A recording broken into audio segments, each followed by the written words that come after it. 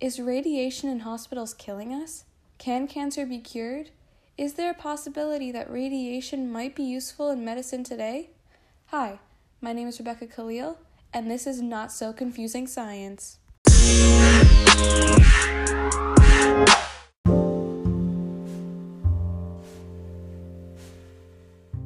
Hello, we are joined today by a very special guest, Zafir Devji. Hi, Zafir. How are you doing? Hi, I'm doing just fine. Thank you for having me. The pleasure is mine. Okay, so today's topic is radioisotopes in medicine. How are they used in diagnosis and treatment of diseases? Does the use of them cause harm to our bodies? These are all very good questions, but let us break everything down first. What is a radioisotope? It is an isotope that is unstable, therefore having the need to release energy and decay. What did the unstable atom say when it was losing electrons? I better keep an eye on it. It probably was a bad idea to come here. Okay, moving on. We are aware that in recent years there have been methods of diagnosis of disorders in the bodies, which use radioisotopes. The most common radioisotopes used are technetium-99, which has a nuclear symbol of 99Tc43, and fluorine-18, which has a nuclear symbol of 18Fl9. They are used in common diagnosis procedures such as SPECT and PET. Can you speak to us about these procedures? Of course, SPECT stands for Single Proton Emission Computerized Tomography. In the procedure, the patient is injected with a radioactive tracer. It contains many radioisotopes, but most importantly, technetium-99.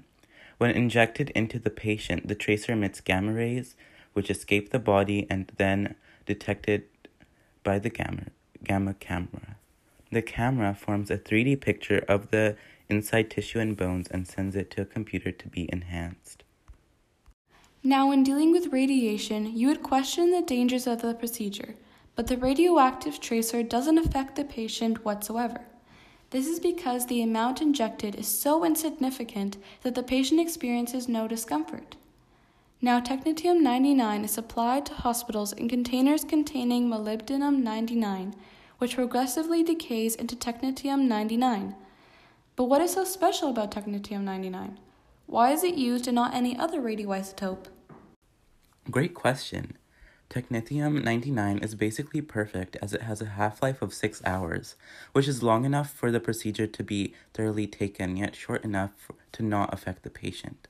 As it decays, it releases low-energy gamma rays, which easily escape the body. Technetium-99 is also very adaptable and can be used in different tracers concerning different parts of the body. SPECT sounds great, but let's talk about PET. This method is used to especially diagnose cancer, as well as cardinal and brain damage. Can you tell us about how the procedure goes about? No problem.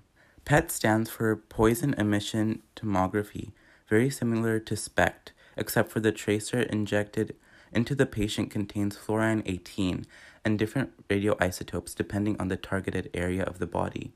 This makes the procedure more accurate in getting to its targeted tissue.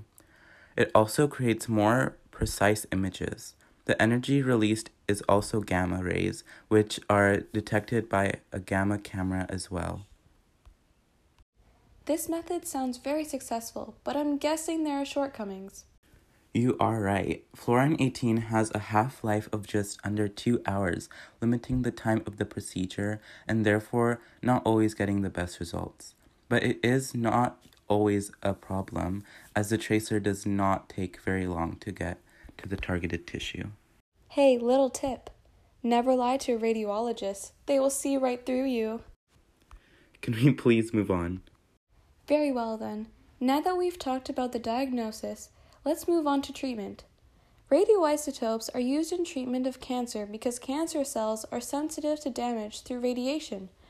Just as radiation causes cancer, it is also its downfall.